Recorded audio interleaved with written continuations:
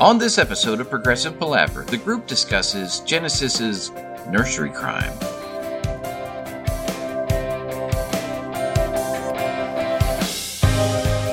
Hi and welcome to Progressive Palaver, a group of lifelong friends and appreciators of music discussing the greatest progressive rock bands album by album.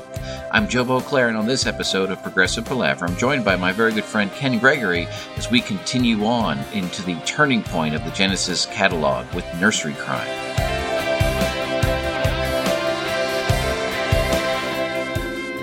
This is almost an amazing album.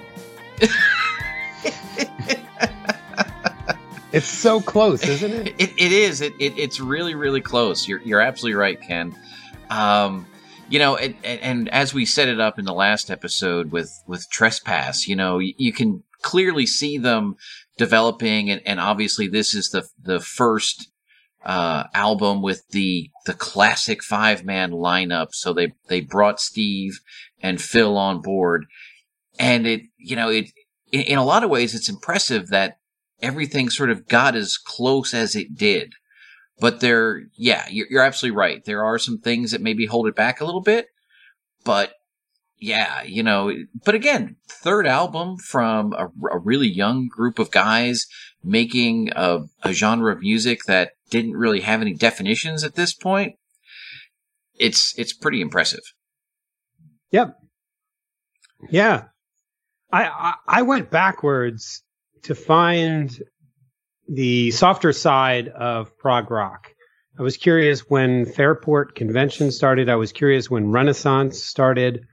And then I got a little more aggressive, and I went and I listened to some ELP. Okay. And I'm trying to figure out how they wanted to be the Bee Gees in the beginning, but then they got into the 12-string, the strummy, acoustic-y stuff. And if you listen to, the second track, Absent Friends, and you listen to Harlequin, it's some really fruity, out there kind of spacey, what we would call, adult music, contemporary music, and I was trying to figure out where it all comes together with the dark prog stuff. Well, and it's fascinating, Ken, that you bring that up, because as I was preparing for this and I was trying to sort of get my lore sorted out, and there's a small section in Mike Rutherford's book where he talks about this sort of transition period where Anthony leaves the band, they bring in Mick Barnard, and Phil comes in, then Mick leaves, they be as a 4-piece, and then Phil comes on board. And one of the concerns that the rest of the band, or maybe even it was Pete and Tony, now that I look at my notes, had the concern that Mick wasn't right for the band. And one of the things that Mick did was he was, how did they say it? He was a blues-based guitarist as opposed to a folks-based guitarist, which is what they had mostly been doing. So it seems to me that while everyone sort of eventually converged into whatever sphere you want to call prog rock, they were coming at it from perhaps different angles. Obviously, looking at all of this, that while you've got the big 5 or 6, however you want to define it, in terms of prog, they're all really different from each other. And maybe it's related to this angle of approach sort of argument. I support that. They've got these odd trajectories, and the folk thing is the hardest one to define.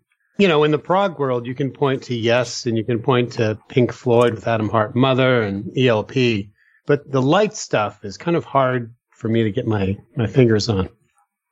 Well, sure. And if you think about, I guess, Floyd and Yes, they were really driven by classic guitar god type folks, if you will. And while guitars played a big part in Genesis, they weren't used in quite the same way. I'm scrolling through here. I'll segue to the timeline of progressive rock. And the editors at Wikipedia that contribute to this always impress me by throwing in other influences, throwing in a little bit of the jazz when I need it. Nursery Crime is 71. By the time we actually get to 71, it's February. Yes has the Yes album. Genesis would have heard that because Nursery Crime doesn't come till November.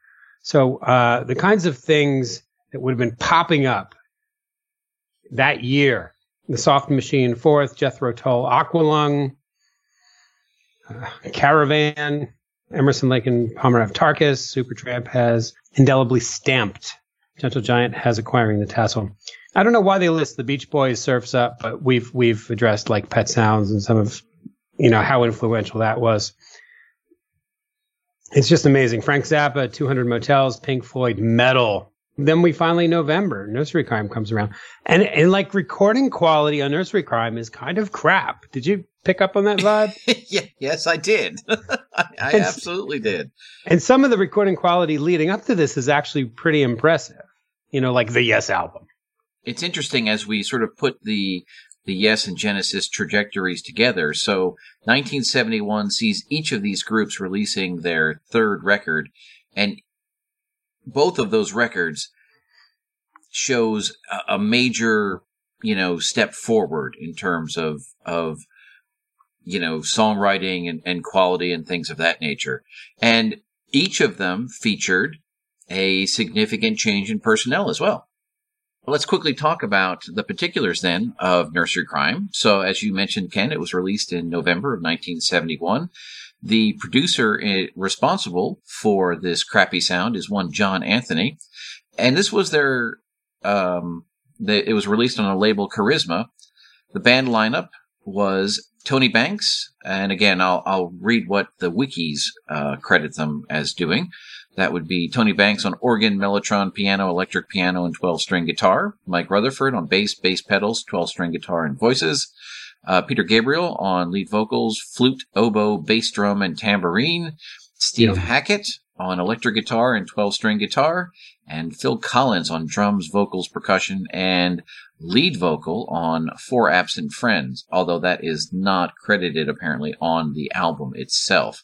The track listing is The Musical Box, Four Absent Friends, The Return of the Giant Hogweed, Seven Stones, Harold the Barrel, Harlequin, and The Fountain of Samalsis.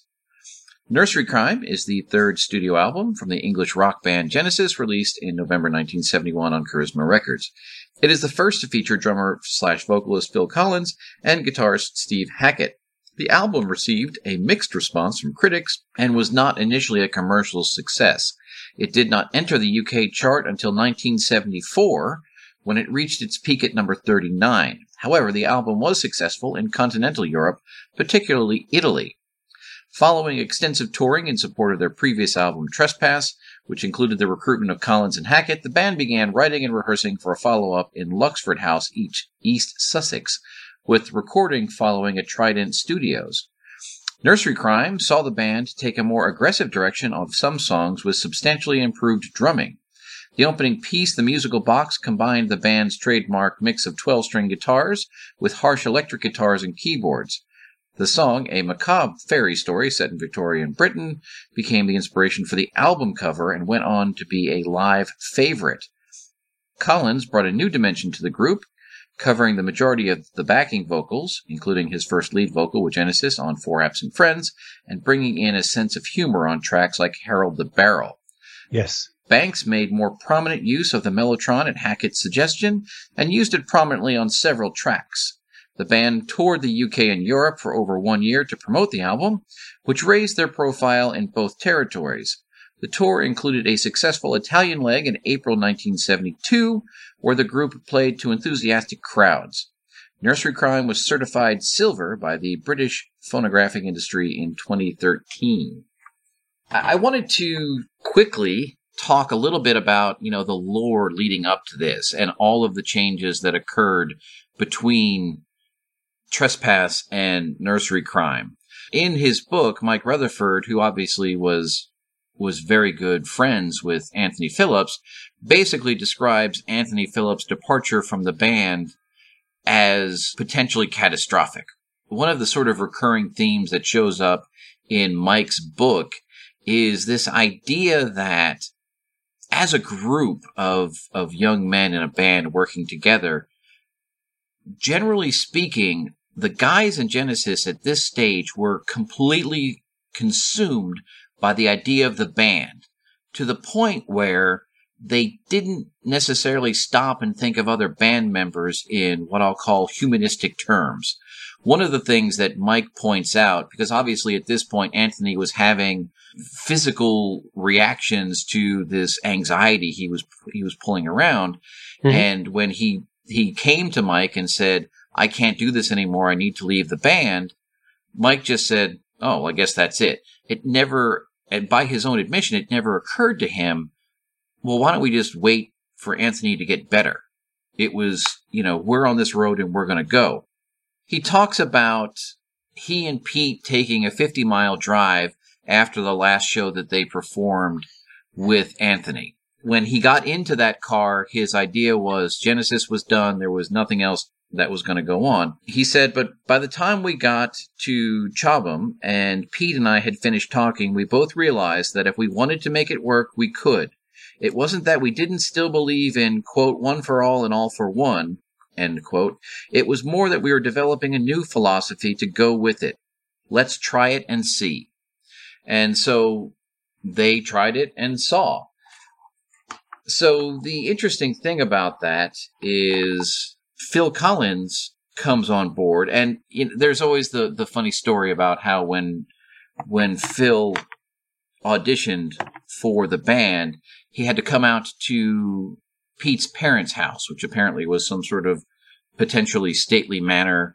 And there's a funny story, which may or may not be true, about Rutherford walking around in a dressing gown. And apparently Phil had to sort of cool his heels when he got there, waiting for the previous drummer to finish up. So he was in the pool. So reading from Mike's book, by the time it came to Phil's turn, he'd already heard and memorized the part we were using for the audition. And when he sat down at the kit, you just knew. He had confidence. Mm-hmm. All the other guys had fiddled around, moved the cymbals, shifted their seat around a bit. But Phil simply changed the snare around because he was left-handed and got on with it. So from the time he walks in, Phil Collins, has whatever that Phil Collins had. Yep. And from there, they go on and they start touring. And at some point, Mick ends up leaving the band or something. They wind up as a 4-piece for a period of time here. And this was the period where the guitar parts were sort of split between Mike and Tony. So Mike ends up playing rhythm guitar and bass pedals, while Tony ends up playing guitar leads on his Hohner Pianet through a fuzzbox amplifier. Tony apparently credits this as having, helping him develop his technique. So that I just find that interesting of, here again, these guys are so consumed with this idea, they're not even going to let the idea, the mere fact that they don't have a guitarist stop them from doing what they're going to do. And I find that to be kind of amazing. After Phil joins the band, and there are some funny stories about, integrating Phil into the band and Phil sort of learning how Genesis operated, which apparently was a lot of yelling and screaming and fighting. Yeah. But right. There's a passage here that I found interesting and I wanted to sort of talk about. There was a musical bond between Phil and Pete, or Pete and Phil too, because of Pete's sense of rhythm. He and Phil seemed to lock in from day one. They were both intuitive about music in the same way. It wasn't cerebral as it was with Tony. With Pete and Phil, it came from the gut. I find this idea of the connection between Phil and Pete to be just fascinating. I guess I first came across that with the story of Peter Gabriel's third album. Phil wasn't doing anything. Pete was recording an album and he came in and, Pete wanted to do it without cymbals and all this other stuff. And from that presumably came, the gated reverb sound and everything else and all of the lore that goes along with that. But, coming into Genesis when we did and learning, if you will, that, Peter Gabriel used to be in Genesis and this, that, and the other thing. And you have this idea of, well, there must be some sort of animosity a la Pink Floyd. And that doesn't seem to be the case. And apparently these two were connected musically from the beginning. And so their levels of success perhaps make some sense. I don't know. Oh, I love singing drummers, and singers love singing drummers. Any drummer who can plan the snare hits right where the singer needs it to make the singer sound better and to provide the power and just the right tempo. And, folks who say, yes, Phil Collins, the best prog drummer, the best pop drummer, the best whoever, he always had a lyrical idea behind what he was doing. A long time ago, I heard an interview with Peter Gabriel where he talks, he was asked about songwriting, and he talks about, for him, it all started with the rhythm. And if the rhythm was, sort of set the mood for what he was trying to convey. And so, that sort of fits hand in hand. So it's fascinating the way that goes. Now, another interesting thing, I think in one of the first two episodes, I'm pretty sure it was the first one, Ken, you had invoked at some point Van de Graaff Generator. And this becomes important because sometime in this period, Genesis was put out on the road on the Charisma Records 6 Bob Tour with none other than the other two big acts on the Charisma label. That would be Lindisfarne and Van de Graaff Generator. I did not know this. Yes. This is good lore. Yeah. So they were out on the road with these guys. But here's where it really gets funny. And, Mike Rutherford, and I guess when you're Mike Rutherford at this stage in your life, you can say these sorts of things. But he pulls very few punches in this book. I'm going to read you a short paragraph then on Van de Graaff Generator. Van de Graaff were dark, heavy, and moody, a thinking man's type of band. Peter Hammill was a bit like a wild poet punching the air during songs. The trouble was they had no idea how to put a set together. They'd put all the up songs in a row and then all the heavy, ponderous ones together. And by the end, it'd be so dark and you'd be so depressed you wouldn't know what to do with yourself. I learned how not to structure a set from them. Mm-hmm. Again, one of the things that I think we're going to find, if we want to talk about it throughout this segment on Genesis, is, generally speaking, Genesis knows how to track an album, and by extension, they know how to put a set list together for a live show. That's my background lore for Nursery Crime, Ken. Dig it. Thank you. So shall we get into it? Oh, we go. I find, the musical box has attained almost mythical status in and amongst Genesis fans. What I find interesting is the musical box predates Steve Hackett joining the group.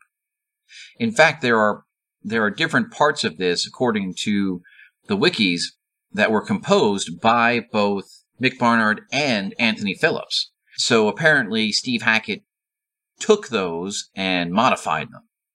I try to avoid the lore. Pete was out there inventing mythologies from whole cloth. and they'd write a song, and I think he continued to develop the dialogue even after the album was out and the song was done and they were live, and he needed more material. and the macabre and the violence and the spectral apparitions just became part of that. And he was merely covering for Jerkoff's tuning very complicated instruments. I don't even know that the narrative means that much to me anymore. So we can go into the lore and the stories and Peter's kind of tirades before the song. But for me, it's really just a spooky, beautiful song. And I try not to get too deep into that story. I just want to picture some dude on stage, Pete singing, "Why won't you touch me, just at face value without reading too much into, the fact that it's an old man as a ghost." Right. Well, there's so much to this story around this song that I think is not conveyed with fidelity in just the lyrics themselves. So if you didn't have the preamble backstory, you would have no reason to suspect of what's actually going on. So, I'm right there with you. It just becomes sort of part of the fascination, I think, with these songs, this sort of extra dimension. And I think ultimately this is going to continue to the point that, and I haven't gotten there yet in my preparation, but I've heard this described by other folks on the gatefold of The Lamb Lies Down on Broadway, which is already, two discs full of music and story in it. There is apparently a very dense written something that's in there. And everyone apparently who opens the Lamb expects, all the answers to the Lamb to be described in there. And apparently it's something else altogether. Yeah. He wanted a movie and he didn't get the movie, but he was so close and he would have written it 6 Ways from Sunday if they would have picked one of them. Yeah. The reason why I bring up the fact that the musical box sort of predated, the writing of the rest of this album is because in a lot of ways, it really does bridge the gap. There are aspects to this that are very trespassy. Yeah. Very much like The Knife. There are, the opening part is that folksy side of Genesis that we saw throughout the first 2 albums as well. But you do have, at the same time, I think Mike Rutherford is really sort of coming into his own as a bass player here. And I think the influence of Phil Collins and Steve Hackett is undeniable. Just putting this as the first track on here really serves to take you from Trespass and push you forward. I think it's brilliant. I wonder what Anthony Phillips felt about it, having, been some of his material. Some of his instrumental material. Yeah. Perfect segue, but has his influence bleeding right into the newer prog chaos. Now, one of the things that happened as I was preparing for this episode, Ken, is, and I don't know if this is just me trying to create things or whatnot, but I listen to these songs and I hear things that remind me of something else. Now, obviously, Nursery Crime predates a lot of these things, so in this particular case, the relationship would be the things that I thought of were influenced perhaps by this. I don't know. One of those things happens at about 1:30, and it's right after the Play Me My Song bit, in between Play Me My Song and just a little bit more time. That musical section, to me, makes me think of Rime of the Ancient Mariner. Ooh. which would have come years later. Years later. Absolutely. Yes. But I hear that, and it's got that sort of, that creepy, flowy feel, like, I don't know. It made me think of that. So I thought that was very, very cool. And it's, given where the song starts, I think that's kind of interesting. And then, at 3:40, everything picks up and you get into sort of that knife-like section. But Steve takes it like another level higher, I think. And then ultimately he gets very heavy and he totally starts to shred by the time the thing is all done. And I think what's interesting to me is that Tony and Phil are sort of working together to really drive the urgency of the later section of this track. But it really, again, it speaks to the magic that can happen when these musicians start to get together and build off each other. Very cool. The cricket theme makes me think of another fantastic English prog band. May I just read some lyrics to you briefly? Please. I'm sure you will recognize this. I'm punting. I'm beagling. I'm winning. Reclining. I'm rucking. I'm fucking. So welcome. It's a party. Like, I see the correlation there. I see a little bit of influence. Well, yeah, and it's funny because, again, not looking too far ahead, I think there are a lot of sections on Misplaced Childhood that came right from The Lamb Lies Down on Broadway. I think they were listening to that a lot. In this particular record, there are a couple of moments where I hear things that make me think more of Fugazi, maybe, than Misplaced Childhood. And again, as we've said before, early Marillion is very heavily influenced by early Genesis. Very, very heavily. We know this now in hindsight. We do know this. And, it's, I don't know. It's all good. Love it. All good. Perfect. So from there, we move on to Four Absent Friends. Now, this was written by Steve and Phil. And so they managed to A, join the band, and B, get a track on right away. It's a little sparse, and it's maybe not what you would expect from the two of them at this point, but this is what came out. I find the lyric to be charming in an odd sort of way. Oh, absolutely. While I know the subject matter is not exactly the same, for some reason, when I think about the lyrics and I hear the song and everything else, it makes me think of Eleanor Rigby, and it's kind of strange. Oh, I think the Beatles had just disbanded. So I imagine, some nostalgia there. Yeah, we talk about Yes being contemporaries with the Beatles and Genesis for a bit being contemporaries with the Beatles. They had disbanded by the time that this was released. Anything else on Four Absent Friends? Oh my God, it's just so beautiful. I just love the way the interplay between the voices comes so naturally between Phil and Peter. And it's interesting you mentioned that, because coming into Genesis when we did, Phil was the singer at that time, and then you learn that Peter was the singer, and you always assume that Peter was the singer. But Phil actually had a lot of singing to do, and he was very involved, right from the get-go.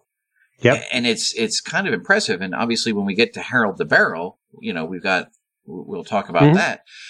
So when you go back in the way we did and you discover sort of this early Genesis, there's such a deep texture to sort of work your way through. It's fascinating. Do you want to make an analogy between Phil Collins entering Genesis and Steve Howe entering Yes? Because it's kind of like, at this point, the bands kind of get their superpower juice. Yeah, absolutely. That's a great way to look at it. And they get the superpower juice from, these individuals being able to operate on multi-levels, right? Steve Howe brings his host of different instrumentation and creating textures that way, while Phil, he has the vocals, he has, a songwriting ability, and he's able to play drums in a way that was unlike certainly anything the Genesis had at that point. Yep. Yeah, that's brilliant, Ken. I love it. Okay, Return of the Giant Hogweed. Man, musically, this song is freaking phenomenal. I absolutely love it. The lyrics are utterly ridiculous. It doesn't matter because Pete shows his falsetto. I think for the first time he's really kind of vocally mastered that, and he's delivering it at the ends of the verses, and it really captures my attention. Yeah, well, and that's the thing, because the first 20 times I listened through this record, I was just jamming on this, much in the way that you don't really pay attention to John Anderson lyrics. I wasn't really paying attention because this song is it's so Sonic. Good. Yeah. And then when you print out the lyrics and you go, what? Huh?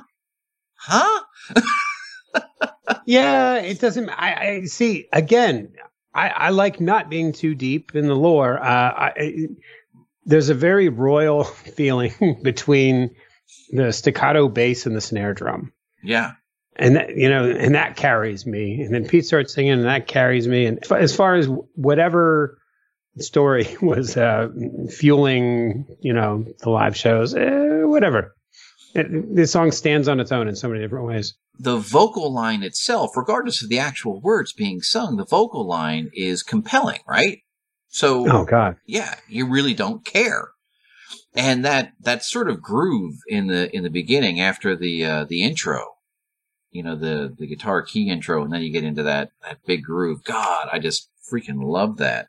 here's was another one of these recent epiphanies of mine, if you will. Right near the end, after you get through the mighty hogweed business, there, right around 6 minutes and 58 seconds in, there's a section that just reeks of late model Steven Wilson. And really, once I heard it, I was like, ooh, okay. When Paul and I talked about The Raven That Refused to Sing, I was playing a game of Spot the Prog Influence. I didn't get that one because I hadn't realized it at the time. The strength of Hogweed is the fact that it really showcases all 5 of them sort of working in unison to create this wonderful bit of music. In terms of the instrumentation that I'm hearing in that, the mellotron wasn't something that Tony initially wanted to play. Hackett kind of encouraged him in that direction from what I read. And it's a very creepy instrument. Oh, yeah. And no doubt the version that we know from Steven Wilson in Raven has got to be a digital sample, I would think. Or I mean, he's very resourceful. I'm sure he's got one or more and has preserved them. But back then it was kind of a big deal. They're very creepy, and the sound to me is cold. Yeah. Like I almost feel like I'm in the tundra. I'm out there and the wind's blowing by me. It's a sound of tape, like actually magnetic tape being drug around a head. And it doesn't have the warmth of an organ. Like it's not a pipe. Right. Yeah. No, It's absolutely. And air is typically warming, some sort, maybe shrill, but it's still got some kind of energy behind it. But just the thinness of the tape is really creepy on the mellotron. Yeah. So yeah, I'm a big fan of Hogweed, all things considered. I just think it's great.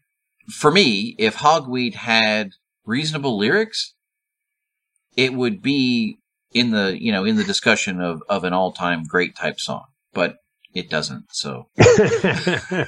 I'm going to give Pete props, though, because here is a prime example of dramatic storytelling. This is one of the hallmarks of prog rock. He brought in the Latin name of the hogweed, which is pretty good to do. Oh, yeah. He's resourceful at this phase. He's going in big, and it pays off in spades when we get to the next album. I mean, isn't this whole thing just keeping you on the edge of your seat for Foxtrot? Oh, absolutely. It's like the biggest preview. I wonder if you were listening, if you were 15, 16, 17, whatever, in 1971, and you go to the record store and you pick up Nursery Crime, did you have any indication that the next album was going to be a complete game changer? Right. Who knows? So that takes us into Seven Stones. Now, I'm going to have to prop this up. It's a sleeper, and you can really lose this one. The melodies really keep it going. Just kind of Pete's authenticity there. I heard the old man tell his tale. Now, I don't understand where this is going, and even looking at the lyrics, and there's a lot of boating analogies and what's not, and I just never got into it.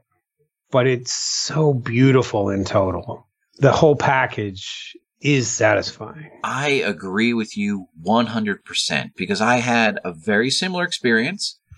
This was one of the songs that, just because of the ah chorus, it just fills me with a warm, fuzzy feeling. And so I've been a fan of this song from the beginning of hearing this record. And as I went in, much like you just described, and started looking at the lyrics, I find it difficult to maybe get the exact meaning, but at the same time, there's a certain beauty of the structure of the lyrics. The old man reference at the start of each section, and he sort of sets the stage for what you're going to get. And even if you can't get your brain exactly around it, I think musically and lyrically, you wind up in what feels to be sort of a good place, right? Oh, yeah. You don't have that creepiness that we were just talking about. And that can pop up sometimes very much on purpose in Genesis records. Looking at the lyrics, I think there's a certain amount of cautionary tale aspect to this.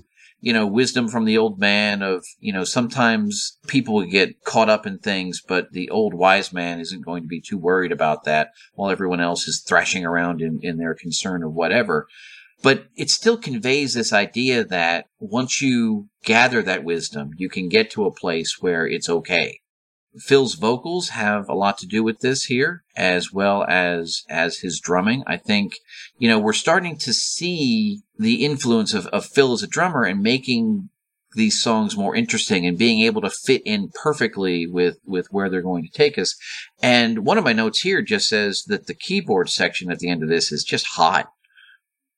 Oh, I'm going to credit Tony, just going out on a limb. It's probably his compositional skill shining through here. And this is a preview for post-Gabriel era Genesis.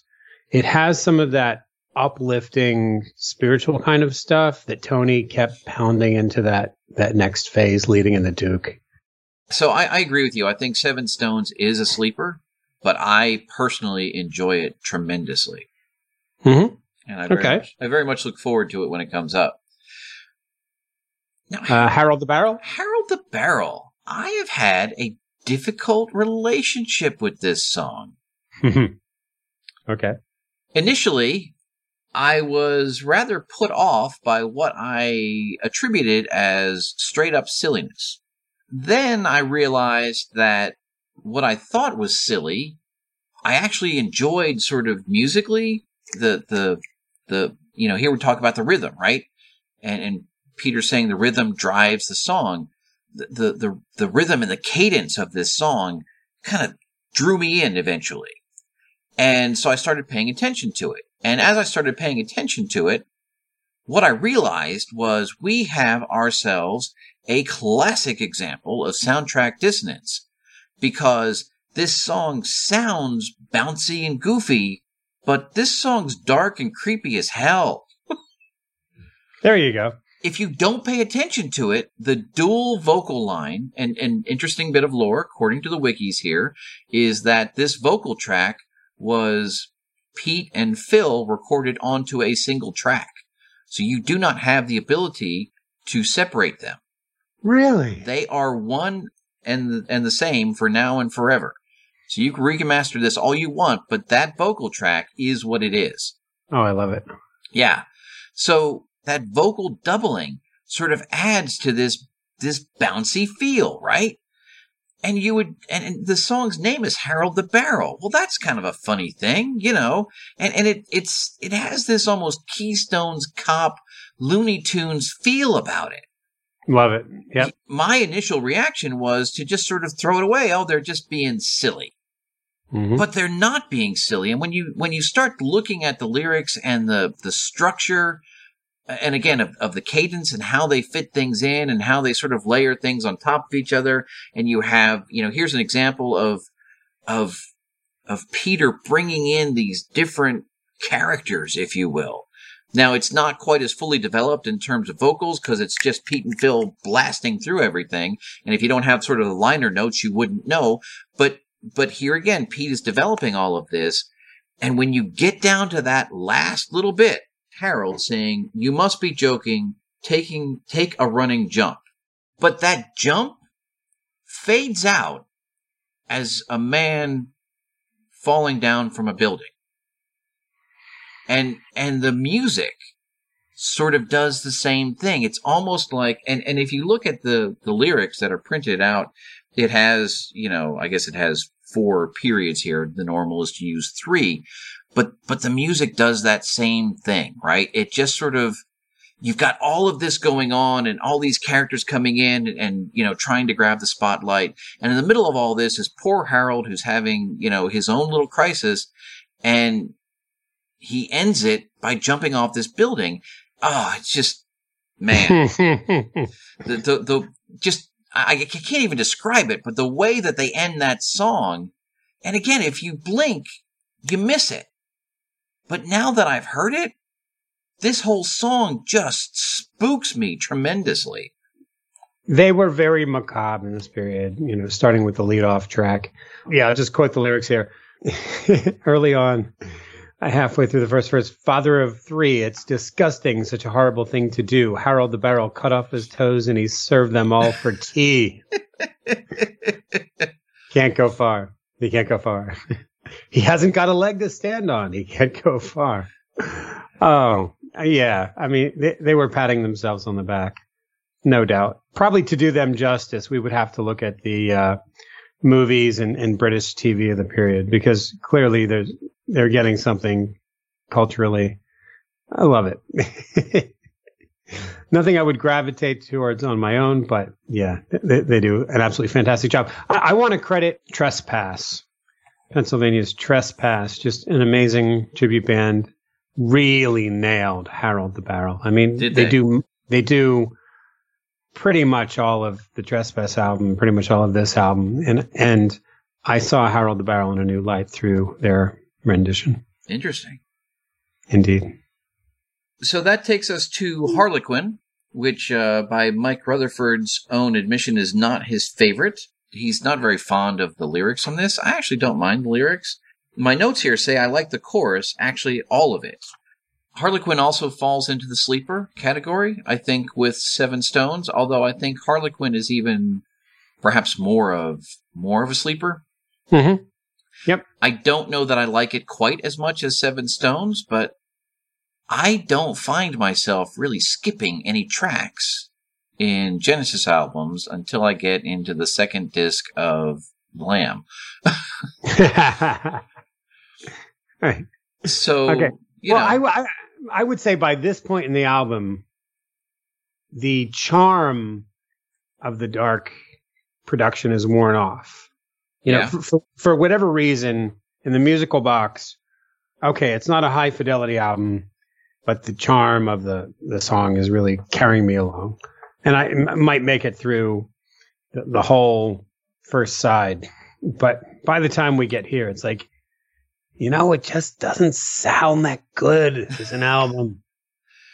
Well, and I think Harlequin, while I don't think it's as strong a song as these others that we've talked about so far, and so you don't really have something to propel you through sort of the technical shortcomings, right? Mm-hmm. Yeah. Mm-hmm. And, I just don't know what to make of All the Pieces in the Sky. It's a beautiful vocal line. Yeah. But I don't know that I visualize enough from this. Well, and maybe that's what Mike was talking about. Maybe that's why he's dissatisfied with these lyrics, because they don't deliver quite what they need to. Okay. And then we have our big historical drama piece. When you need some inspiration for a prog song, you can't go wrong with a little mythology, right? Love it. So we go to the Fountain of Samalsis, which purports to convey the story of Hermaphrodite. Yeah, for me, all it conveys is that Tony Banks is awesome. and I almost have no idea what Peter's talking about. Well, it's funny. I had no idea what Peter was talking about until I literally found the lyrics and read along with the song. If I hadn't done that, I would have no idea. It's a pretty straightforward rendition of what happens. And it's funny because there are different characters here and they sort of overlap in certain regards. Okay. So the child Hermaphroditus was the son of Hermes and Aphrodite, the result of a secret love affair. For this reason, he was entrusted to the nymphs on the isolated Mount Ida, who allowed him to grow up as a wild creature of the woods. After his encounter with the water nymph Salmacis, he laid a curse upon the water. According to the fable, all persons who bathed in the water became hermaphrodites. So you've got Hermaphroditus, you've got a narrator, you've got Samalsis talking in here, and they're all sort of on top of each other. It's really very fascinating. And looking at this, like in the choruses, it's either Hermaphroditus and or Samalsis who have sort of the lead line, but there's credited a narrator line, which is buried way deep in the mix. That's kind of hard to pick out if you don't know that it's there. But even again at this point, I am willing to sort of revel in the fact that Peter is willing to construct this very intricate design of the song. So I think it's really very cool. You know, there's a point later in this song where Tony Banks takes over this song and he puts, I have described here as being very, very airy. And it's just like he lifts you up into the sky. It's very strange, but it's really very good. And again, I think for me, there were a couple of points in here where I thought, you know, Mike Rutherford is really starting to figure out how to play bass. Here again, as we move into these next sequences of albums, you're going to see Mike Rutherford continue to sort of develop his craft as well. Because we haven't really talked about Mike that much, but we will, I think. Good. I think it's a very ambitious song. It's ambitious in terms of its structure. It's ambitious in terms of the story they're trying to tell. But I think, you know, they get, 90% of the way there, do you think? Yeah. You know, it goes back to what you opened up this episode with. This album is so close to being great. And I think this song, you know, encapsulates that perfectly. There are all the sort of aspects, the hallmarks that you want. And they're so close to being lined up, but it's just not quite there. Now, as we pointed out, that by the next album, shit's really going to go down. Mm-hmm, mm-hmm. You said quite a few things there. To briefly recap, you said basically how lofty, light, and airy the sound was coming from Tony. And I attribute the Mellotron. It's another interpretation. Whereas I said kind of cold being out in the tundra, and you're right. Kind of like up in the skies. Yes, it does wonders for that. And Tony will keep this sound in his arsenal for decades to come after this point. And I think he's a little more subtle when he throws it in. This is kind of like blatant Mellotron in your face. And then you talked about Mike. God, what an asset. Like, what the perfect complement to a personality like Tony, who's always injecting, you know, his direction. And then kind of an impatient front man like Pete, who's always got to have a story, always got to have a shtick, always got a costume. And if there is a Zen master in the family of Genesis, it's got to be Mike, because he's keeping his cool no matter what's going on. And he's adding that glue that just like nails it all together. It's fantastic. And that's going to become even more important as the number of people in Genesis shrinks. You know, Mike Rutherford has got to be the most chill professional musician, you know, to ever come across, because he seems to check his ego at the door, and he's certainly capable of shredding. And I think Duke is a perfect example of that. Mike Rutherford freaking slays on Duke. But when you look at some of the later stuff, he's very willing to sort of step back and be almost casual in terms of what he plays. And he does this on two different instruments at this point. And then when you flip back around to, and I know a lot of people don't necessarily like this, but when you flip back around to Calling All Stations, he has no problem sort of flexing his muscles and saying, yeah, I can make a guitar record. Absolutely. It's fascinating to me. I find him to be just absolutely captivating. I would say he shreds here. There are first places on the first side where he gets to let loose. And, you know, we clearly know he's there. Brilliant just to have that where he could have gone hog. He could have been the next Chris Squire, but he knew that, you know, That wasn't happening with the Genesis personalities. Yeah. I very much enjoy Nursery Crime. I really, really do. I can't say it's as stellar as some other albums we're going to talk about. It's certainly a progression. Is it better than Trespass? In a lot of ways, yeah, absolutely. It's, again, they're learning how to be musicians and songwriters, and it shows, and you can see where they're going to go. But it's no Foxtrot, and that's not a knock on this album at all. They're kind of the Nirvana of prog rock. Like, they did a lot of shitty stuff before they got good. We're not saying that Nursery Crime is shitty, I don't think, right? It's just dark musically and sonically, and in total, it's not up to the creations of its age. It's not up to its peers at this point. Sure. But yeah. They are very quickly getting there. Right. If we're drawing the Yes parallel, it's no the Yes album. Right. For their age, it's just fantastic. Before you called me for this episode, I was streaming a 1970s ELP show at the Lyceum in London, and I noticed that Genesis had played the Lyceum. It seems to be a hotbed for creativity back then. I always wondered, what was it about these bands like Yes and Genesis that they so loved ELP? And then it just hit me in this video. They were so young and so innocent, and yet so comfortable with their instruments. There's a direct connection between what those guys were doing and what some of these other bands are trying to achieve. Really? Yeah. Because I thought the later ELP got so noisy, and you were collecting the albums, and I was skeptical that even, you would keep that up.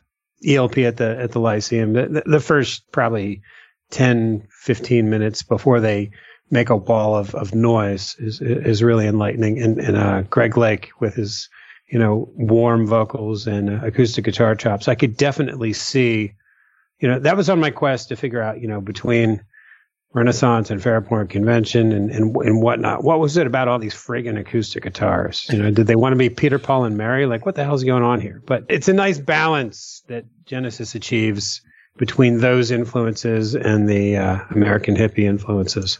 I'm glad that there's something there in ELP, because that is something that I am still sort of struggling with. I don't know that I've gotten deep in enough, but you're talking about the acoustic guitars and everything else. I loved the video that you sent us of the musical box. And we all know this is the case, but it's very cool to see Tony Banks playing a 12-string guitar. We've heard about it, but to actually see it with your own eyes, it's a cool sort of liberating thing. And it's like, yeah, awesome. I love it. And that video is actually sonically better than the album. I mean, it's unpredictable. It's live. Sure. It's awkward. But it draws me in, I would say, a little bit more than the studio recording. We got this almost album out of the way, and I'm just salivating hearing the next track in my sequence, which is Watcher of the Skies. Oh, yes. I'm afraid our next episode may be one of our marathon episodes, Ken. It'll be worth every minute. Absolutely. All right. Well, Ken, thank you so much for staying up late and talking Nursery Crime with me here tonight. And as you mentioned, I very much look forward to our next episode when we can talk about Foxtrot. Big and fuzzy. Thank you.